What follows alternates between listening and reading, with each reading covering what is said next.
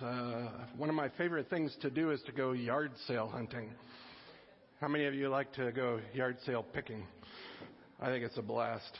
But anyway, you can go to yard sales and you can pick up lots of little treasures and you can barter with people and work them down, and it's a lot of fun to try to pick up those valuable treasures, things that one man's junk is another man's treasure, right? I remember when I was a kid, my dad came home from a yard sale. My dad used to like to go yard sale shopping, and he came home with a rabbit scooter. How many of you ever heard of one of those? It's like a moped, but it's like the Cadillac of mopeds. It's got this big old back on it, and it was really nice. The only problem is it didn't run.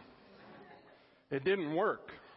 And so I used to sit on it in the garage hoping one day it would work, and it never did. It sat in a dark garage for at least 10 years and never worked.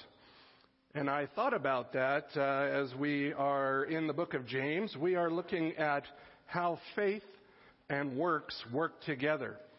And so this morning, I'd have you turn to James chapter 2.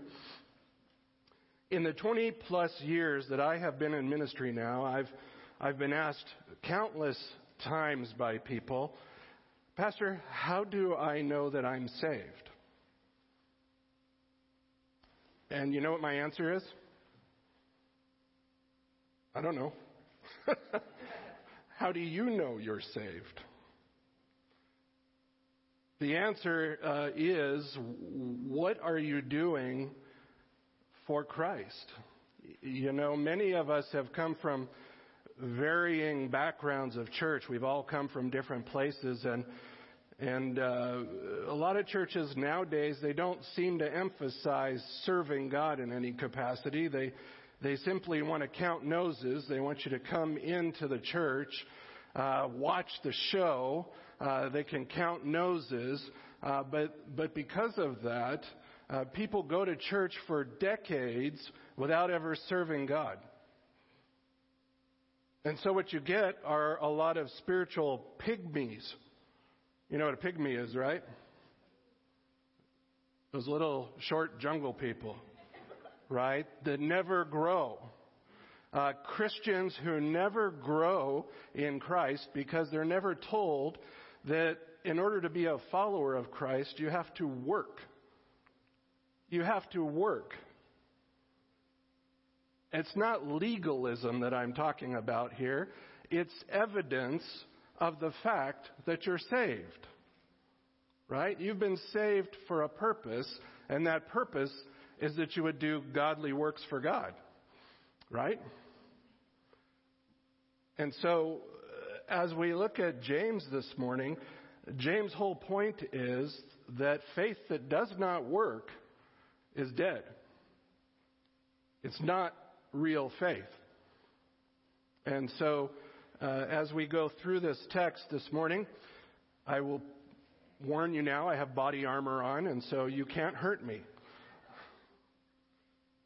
But it is a very convicting text. It really is. And my prayer and my hope is that your hearts would be open to what the Word of God has to say. Let's look at James chapter 2, verse 14. What use is it, my brethren, if someone says he has faith, but he has no works? Can that faith save him?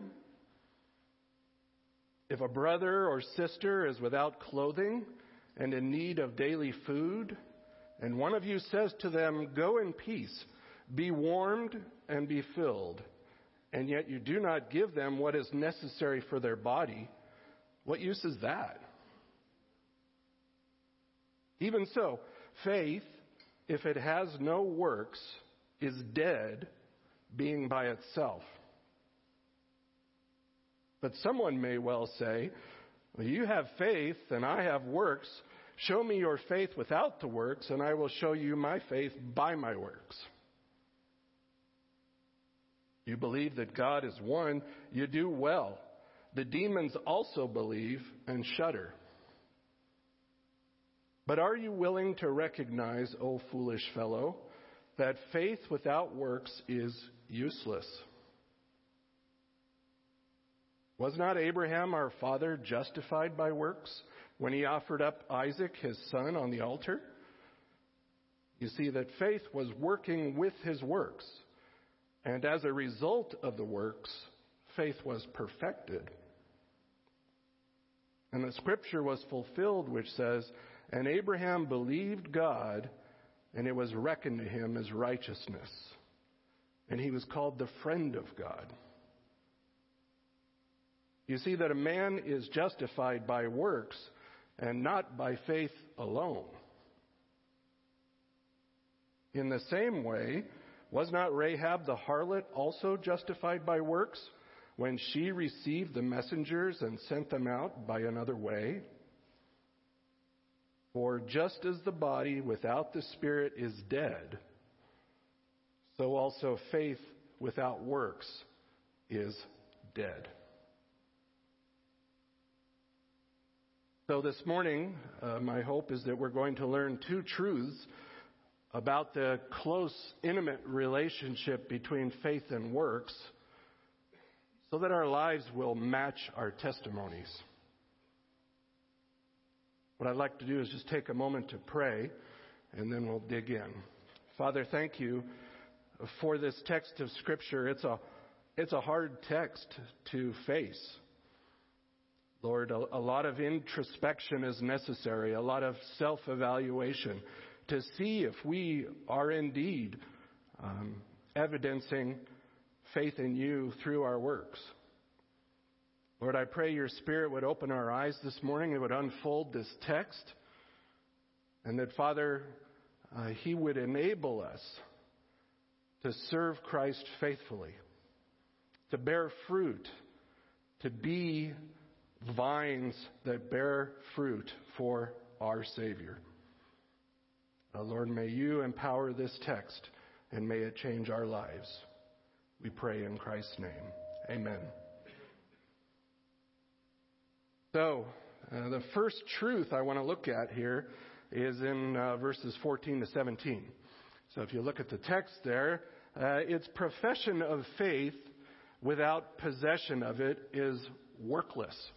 It's a little bit of a play on words there, but the point is that when somebody says that they have faith, but they don't evidence it through their works, then that faith is workless.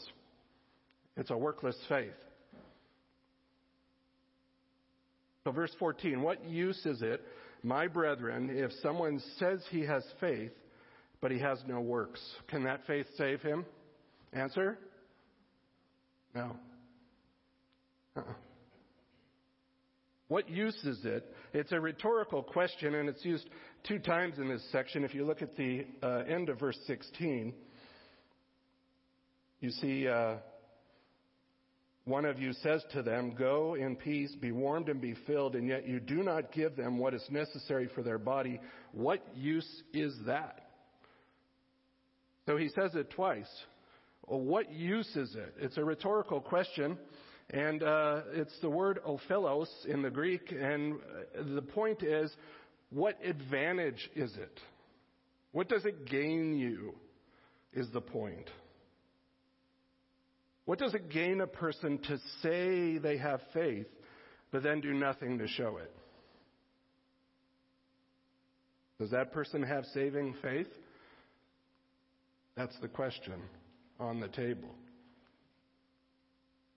And notice in the text, the emphasis is on the word "he says." It's moved forward for emphasis. And the point here, also in verse 16, is that it's a subjunctive. And in Greek, what that means is that it's a possibility. It's not a reality. In other words, he may say he has faith. He might say he has faith. It's not a statement of fact. He might say it, but it's not a visible reality in his life. He may boast about having faith to his buddies. He may boast about his faith to the church, but he shows no evidence of it. There's no works to back up what he says he believes. He doesn't, in the vernacular, he doesn't walk the talk, right? This person has what we call a profession without possession. He's an unbeliever. He says he has faith, but he really doesn't. And therefore it doesn't show up in any kind of works. Now, works in the context here, we always talk about, well, what works are we talking about, right? Well, in the context, verse 15, we're talking about acts of compassion. We're talking about acts of compassion. In general, good works are righteous, godly acts of service to God and to others. Ones that, if you will, they comport with what God has revealed in His Word. They're deeds done in righteousness. And so James says, if there are no works, if there is no fruit, if there is no evidence that you're a believer, then why would you say that? And he's going to back up this opening salvo, if you will, with an argument. And his argument is this: saying words of compassion without actually showing compassion by your works is not saving faith. You know, a lot of us might pray, Lord, make me a more compassionate person. Make me a more compassionate person, right? And they're looking for themselves to change magically into a more compassionate person. But guess how you become a more compassionate person? By showing compassion to people. Right? It doesn't happen magically. It happens by practice. If a brother or sister is without clothing and in need of daily food, this is a hypothetical scenario here. A brother or a sister, it actually says, adelphos and adelphe. It's the only place in the New Testament where the word adelphe is used, and it's talking about a believing sister in Christ. It's a fellow believer, right? You got brothers and you got sisters in Christ who are in need and in want. Male or female, this person has a need. And I just wanted to say this. Christian equality of the sexes, one author said, is opposed to the heathen emphasis on the male. This could be a male or a female, somebody in need. We don't just favor the men here. It's male or female, and they're without clothing. The word here is the common word for being naked in the Greek. And it doesn't mean they're literally naked. It's being used in a metaphorical sense. Here's the hypothetical scenario. This person is at their lowliest possible state. They don't even have clothes to cover themselves, to keep themselves warm. They're destitute.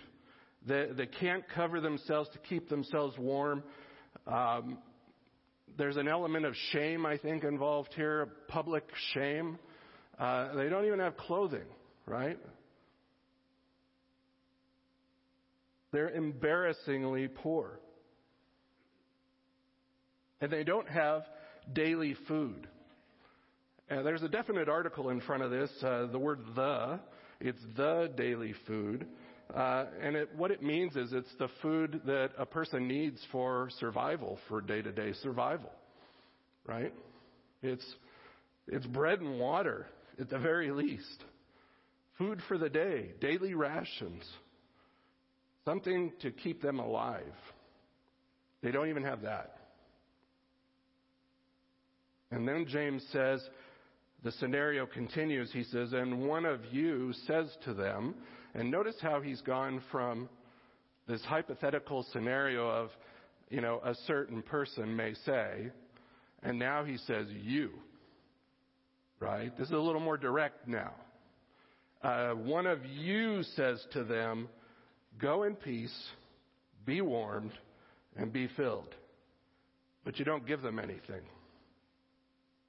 You don't give them what's necessary for their body to keep them warm. What use is that? You don't give them food to keep them alive.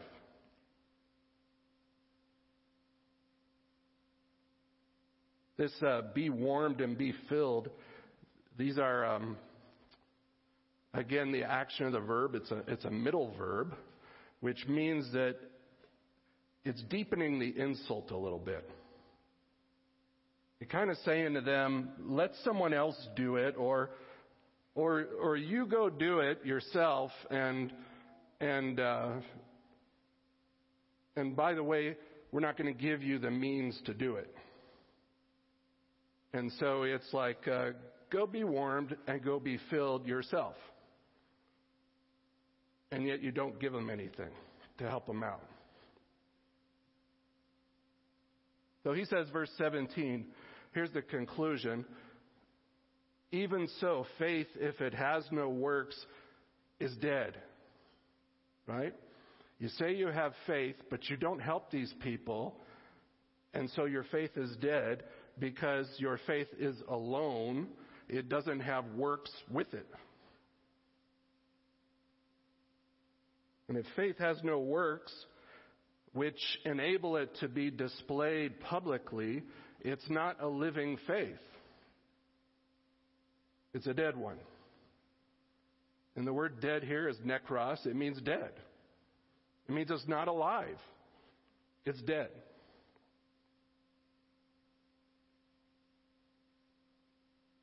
So compassionate words without the actions to back them up are fake. They're fake. They're phony. In the same way, faith without works is dead. Right? Metaphorically speaking, faith, if it doesn't have works, it's not a living faith. It's not alive. It's lifeless faith because it stands alone, and therefore it's a fraud. It's a sham. And so this kind of faith is not saving faith. It's false. It's phony. It's fake.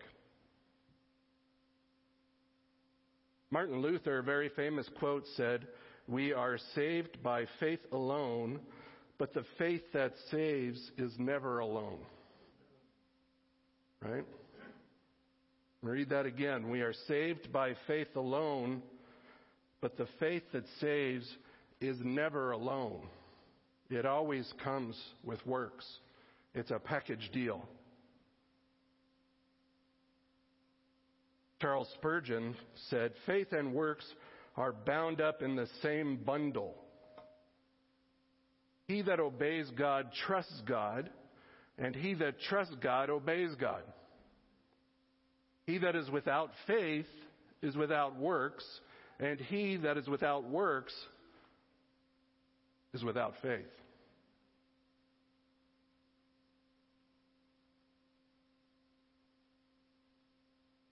And I like what this author said, "Living faith works, but dead faith withers."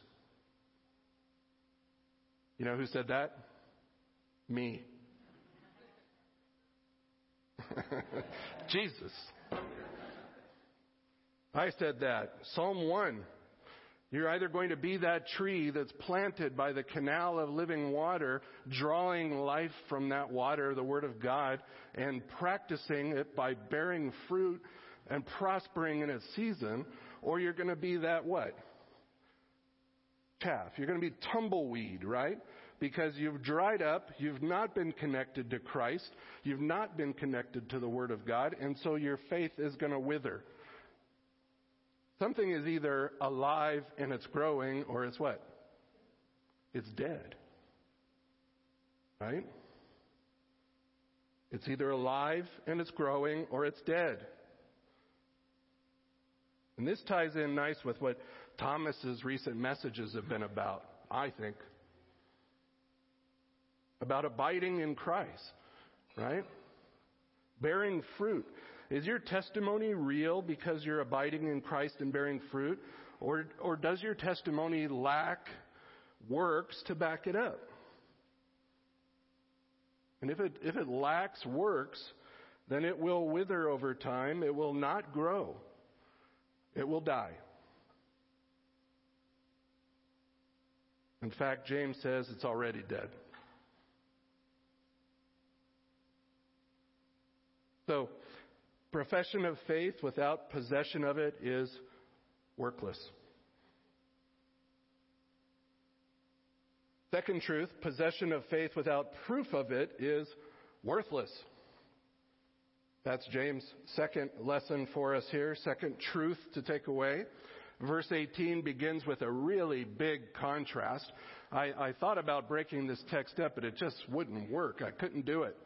It all sort of jives together. It's a big swath, but it all just sort of works together, and there's no way to break it up.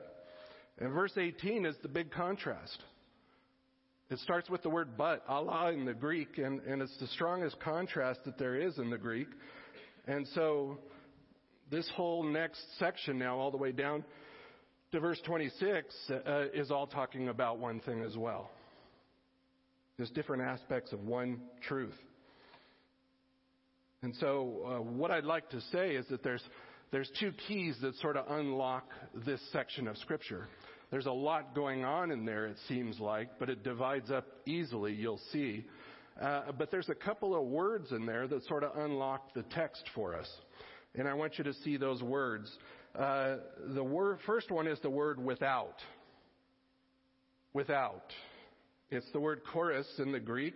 It occurs 2 times in this section, and it literally means apart from. Apart from. And it's in verses 18, and it also shows up in verse 20. Without. Apart from. So faith apart from works is worthless. Faith does not, here's the basic premise of the text, faith does not operate apart from works. They work together. And that's what James is going to argue for here. That's the point. And the second key that helps us to understand that is verse 22, the word sunerge. It means working with. Working with.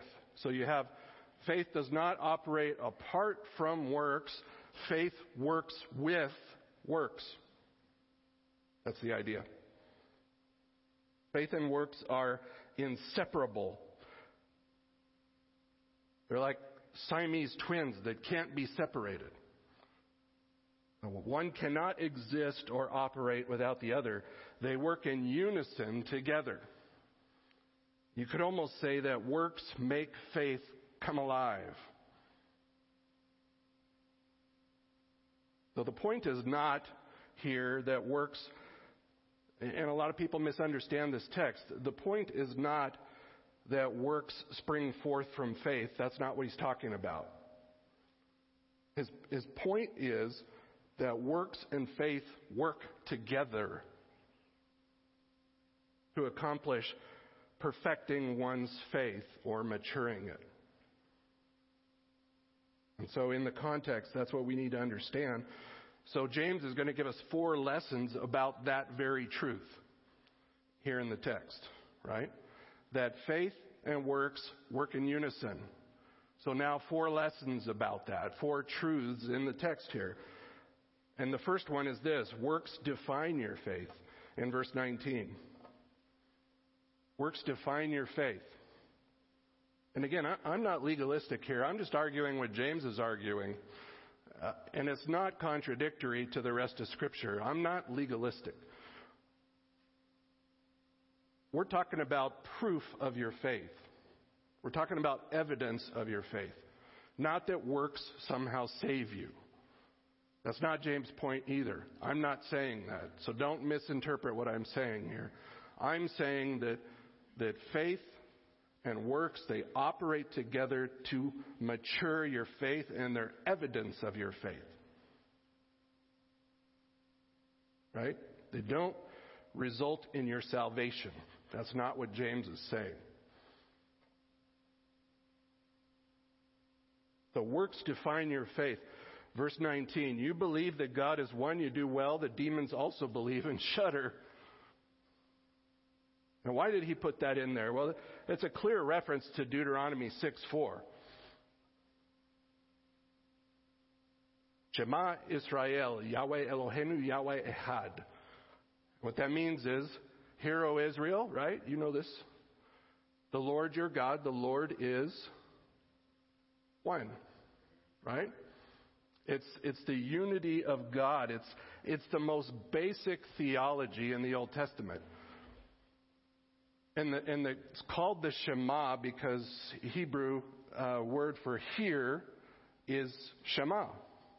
It's a command, right? Hear, O Israel. Shema Israel. But implied in the text, and you need to go back there because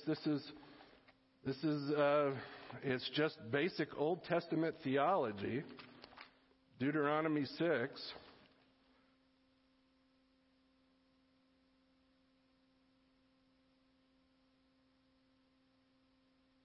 Starting in verse 1, now this is the commandment, the statutes and the judgments which the Lord your God has commanded me to teach you, that you might, what?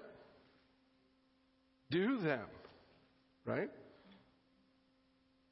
In the land where you are going over to possess it, so that you and your son and your grandson might fear the Lord your God, to keep all his commandments and his statutes and his commandments, which I command you, all the days of your life, and that your days may be prolonged.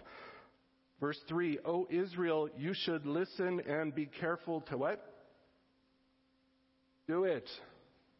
Do it, that it may be well with you, and that you may multiply greatly, just as the Lord, the God of your fathers, has promised you, in a land flowing with milk and honey. And then he starts in on the Shema here. So, the verb to hear does not mean just listen. It means what? It means hear it and do it, right?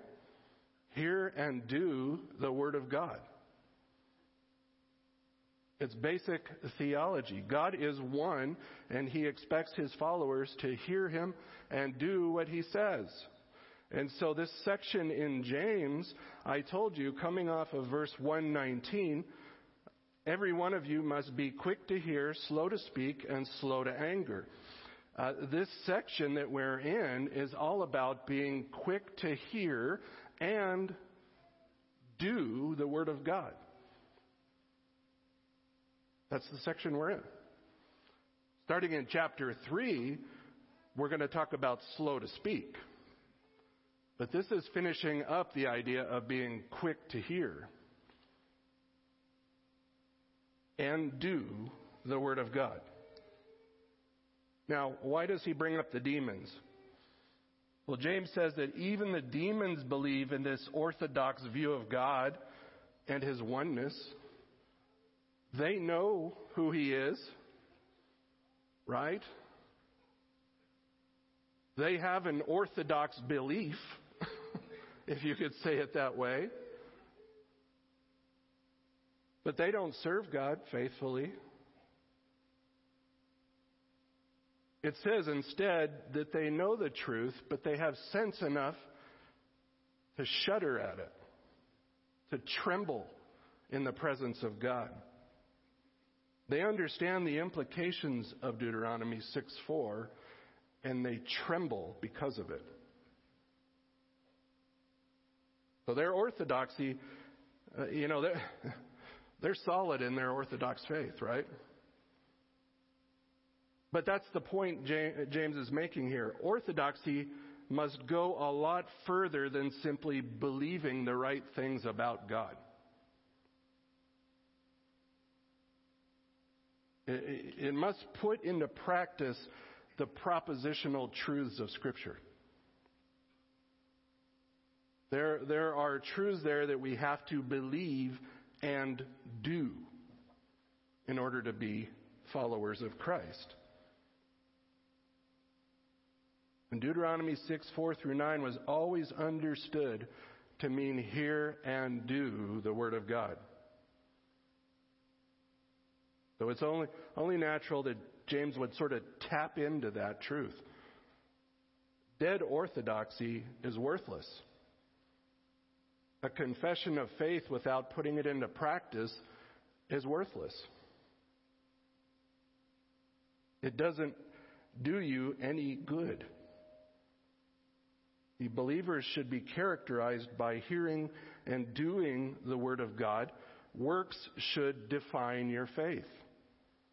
Doing the Word of God is not optional unless you want to be like the demons, characterized by dead orthodoxy. But James says faith without works is dead. He's not contrasting two methods of salvation here. He's not talking about salvation by works versus salvation by faith alone. That's not what's on the table. That's not the discussion. He's contrasting two kinds of faith. Living faith that saves and dead faith that doesn't. And the sad reality is that the vast majority of churchgoers today kind of fall into category number 2. They find themselves in churches that equate entertainment with faith, and faith is defined as hearing, and never doing. Right? How many messages have you heard in a week? How many times did you come to church in a given week? That is not doing the Word of God. That is hearing it. Remember, James told us earlier on, don't delude yourselves. Right? Don't delude yourselves. A person who hears the truth and believes it will act on it.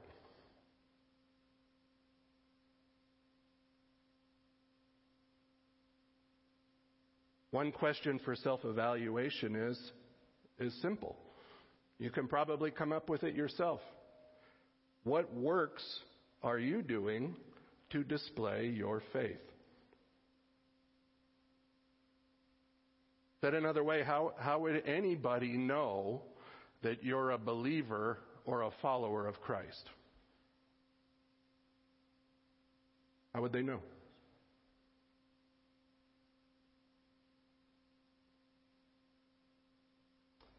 I'll leave you to answer that question. Lesson number 2, works develop your faith. Works develop your faith. They define your faith, they develop your faith. He says, are you willing to recognize, you foolish fellow, that faith without works is useless? Was not Abraham, our father, justified by works when he offered up Isaac, his son, on the altar? You see that faith was working with his works. And as a result of the works, faith was perfected or matured or brought to completion. And the scripture was fulfilled which says, and Abraham believed God, and it was reckoned to him as righteousness. And he was called the friend of God. You see, that a man is not justified by works. A man is justified by works and not by faith alone. So here James is going to draw upon Genesis 22, the narrative with Abraham and Isaac where he offered him up on the altar, right? And he's going to teach us another lesson about how faith and works act in unison with each other. I'm sure you're familiar with this story, right? And again, he says faith without works is what? Useless. It's useless. It's like that moped in my garage, right? It's sitting there in the dark, useless.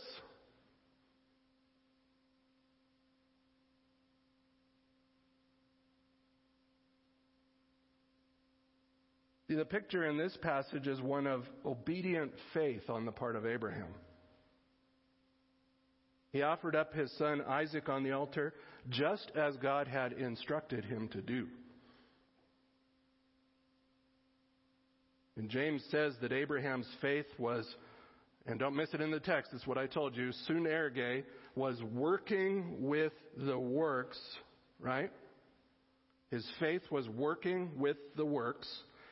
They were working together to perfect his faith.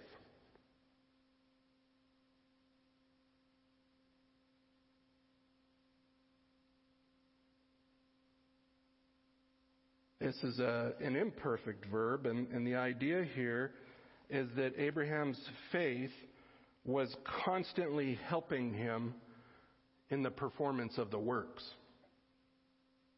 We're working together. They were co-workers.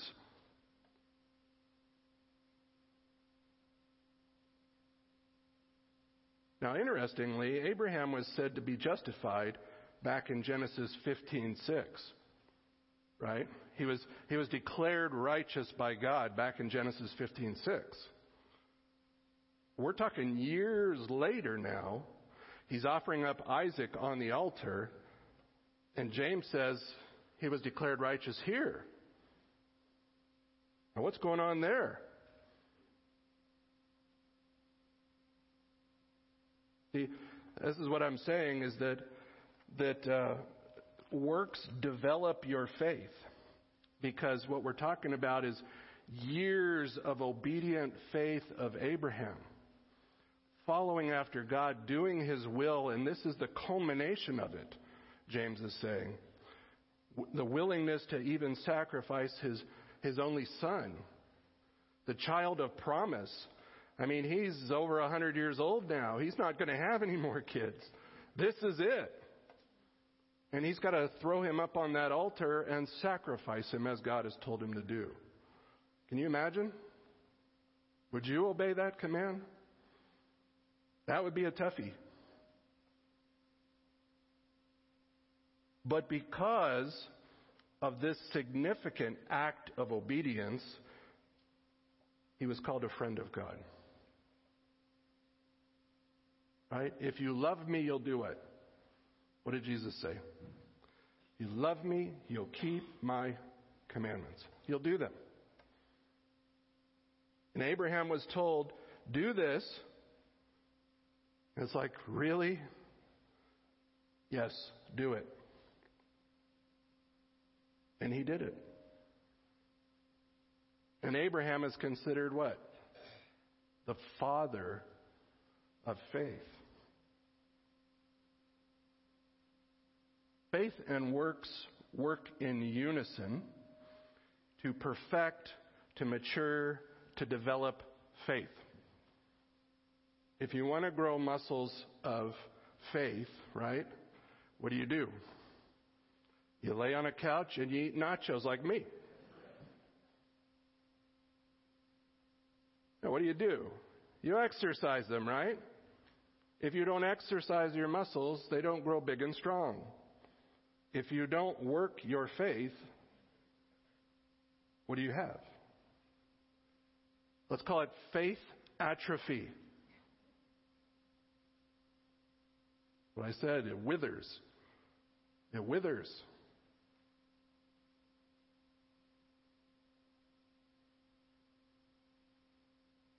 So in other words, if we say we have faith, and yet we do not serve God or others in any way, will our faith ever develop into maturity?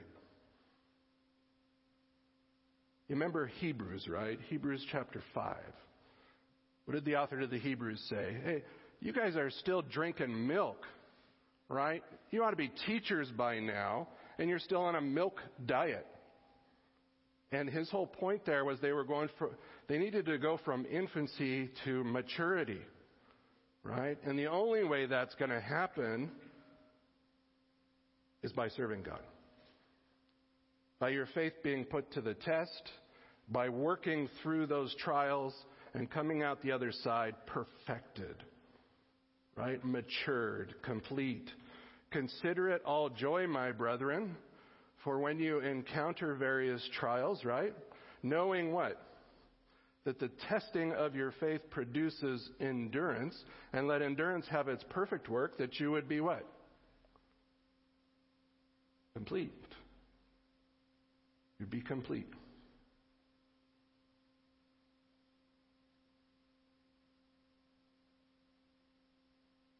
Will your faith ever develop to maturity if you don't put it into practice? Will there be any public testimony that we are a genuine believer? Is your faith empowered by works?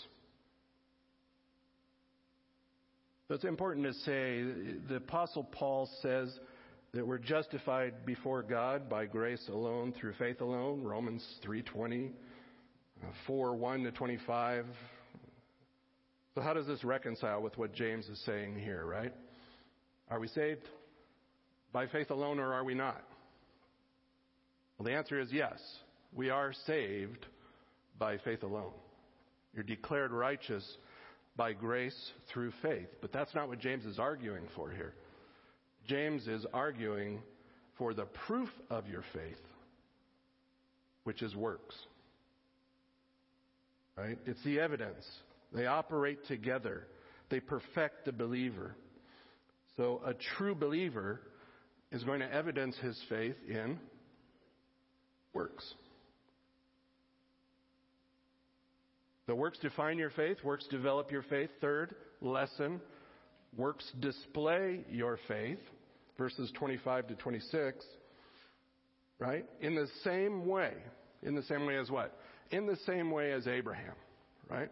In the same way as Abraham, was not Rahab the harlot also justified by works when she received the messengers and sent them out by another way? Joshua 2, what did Rahab do with the spies when they came? She hid them, right? And then after she hid them, she welcomed them into her home. She showed them hospitality. Then she let them out the back door, if you will, and protected them. So Rahab, James says, was declared righteous by God because of her works that were done in faith.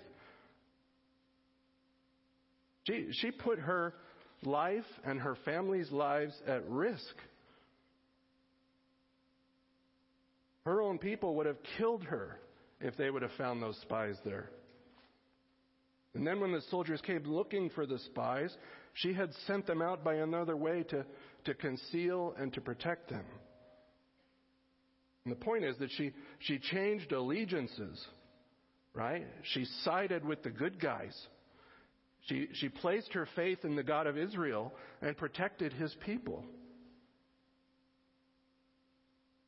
She put her faith on display. And because of that, she is in Hebrews 11:31, right? She is in the great hall of faith as an example of faith. And James says her works were on full display for everybody to see. And like Abraham, because of her faithfulness in her life, she was declared righteous by God.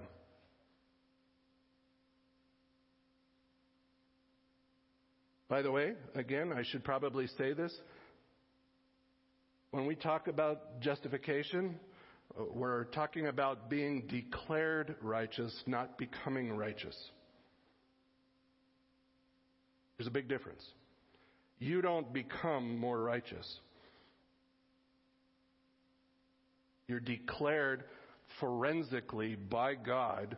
When you place faith in Christ, you're declared not guilty. It's a legal declaration, right? But it's made by God to you. You're declared righteous. And the righteousness of Christ gets credited to your account.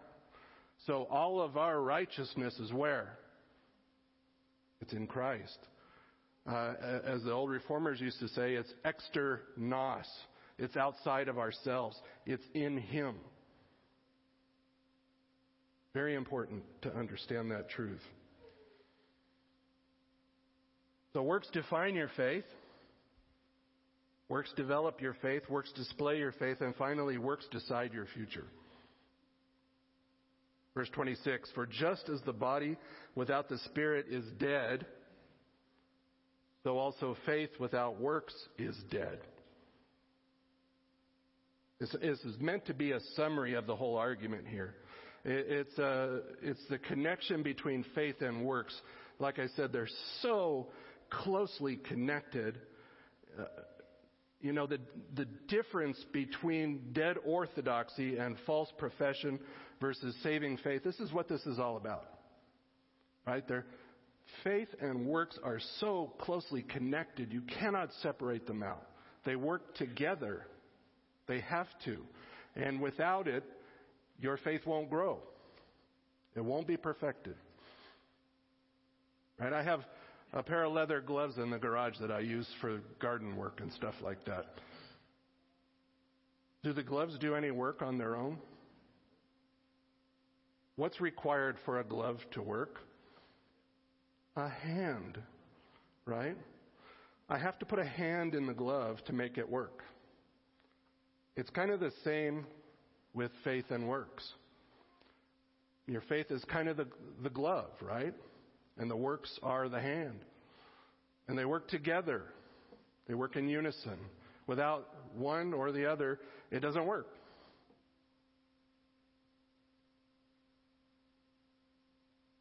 So this is meant to be a summary here. In a nutshell, James is saying that there should be sort of this indissoluble marriage, if you will, between faith and works. In other words, the spirit to the body is breath, right? And bodies don't live without breathing, right? So the union between faith and works should be so close that it's like a body and its breath, right? Without the breath, what happens to the body? It dies, right? And so without works, faith will die.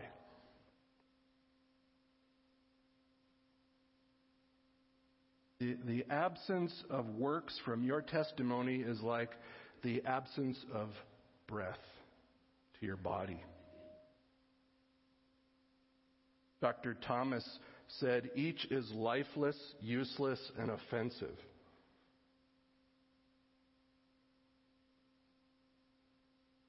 Are you living with the testimony of dead orthodoxy, or is your faith on full display for the world to see it and give glory to God? If your profession of faith is spurious and worthless, then you need to ask yourself, what future am I facing? If there are no works accompanying your faith, then you better take a moment to go up the butterfly diagram and see if you have the right kind of faith. You start wrong, you will end wrong. And because of faith without works is dead and it's of no use to anyone, that's not the faith you want. Randy Smith, a popular writer, said, some will say we need to add good works to Christ's work to be saved. No. Others will say, since we are saved by God's grace, and because all of our sins are already forgiven in Christ, we can live as we wish. Answer? No. So the first says following God's law is necessary to be saved. The other says following God's law is unnecessary once saved. And both are terribly wrong. We're saved by grace alone, but the grace that saves is never alone. God's grace will always give us the desire and ability to follow God.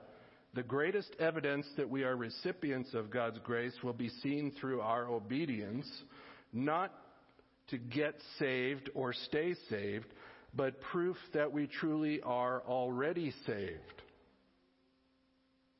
It's evidence. It's evidence that you are already saved. And one more quote, Kent Hughes, he said, in the lives of many churchgoers today, there is a yawning chasm between profession and action. professed faith and works. And that chasm gives the lie to people's loud claims to real faith.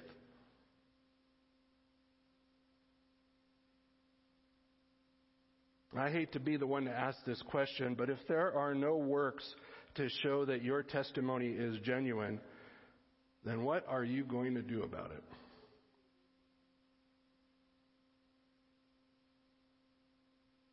Your answer to that question will decide the course of your future.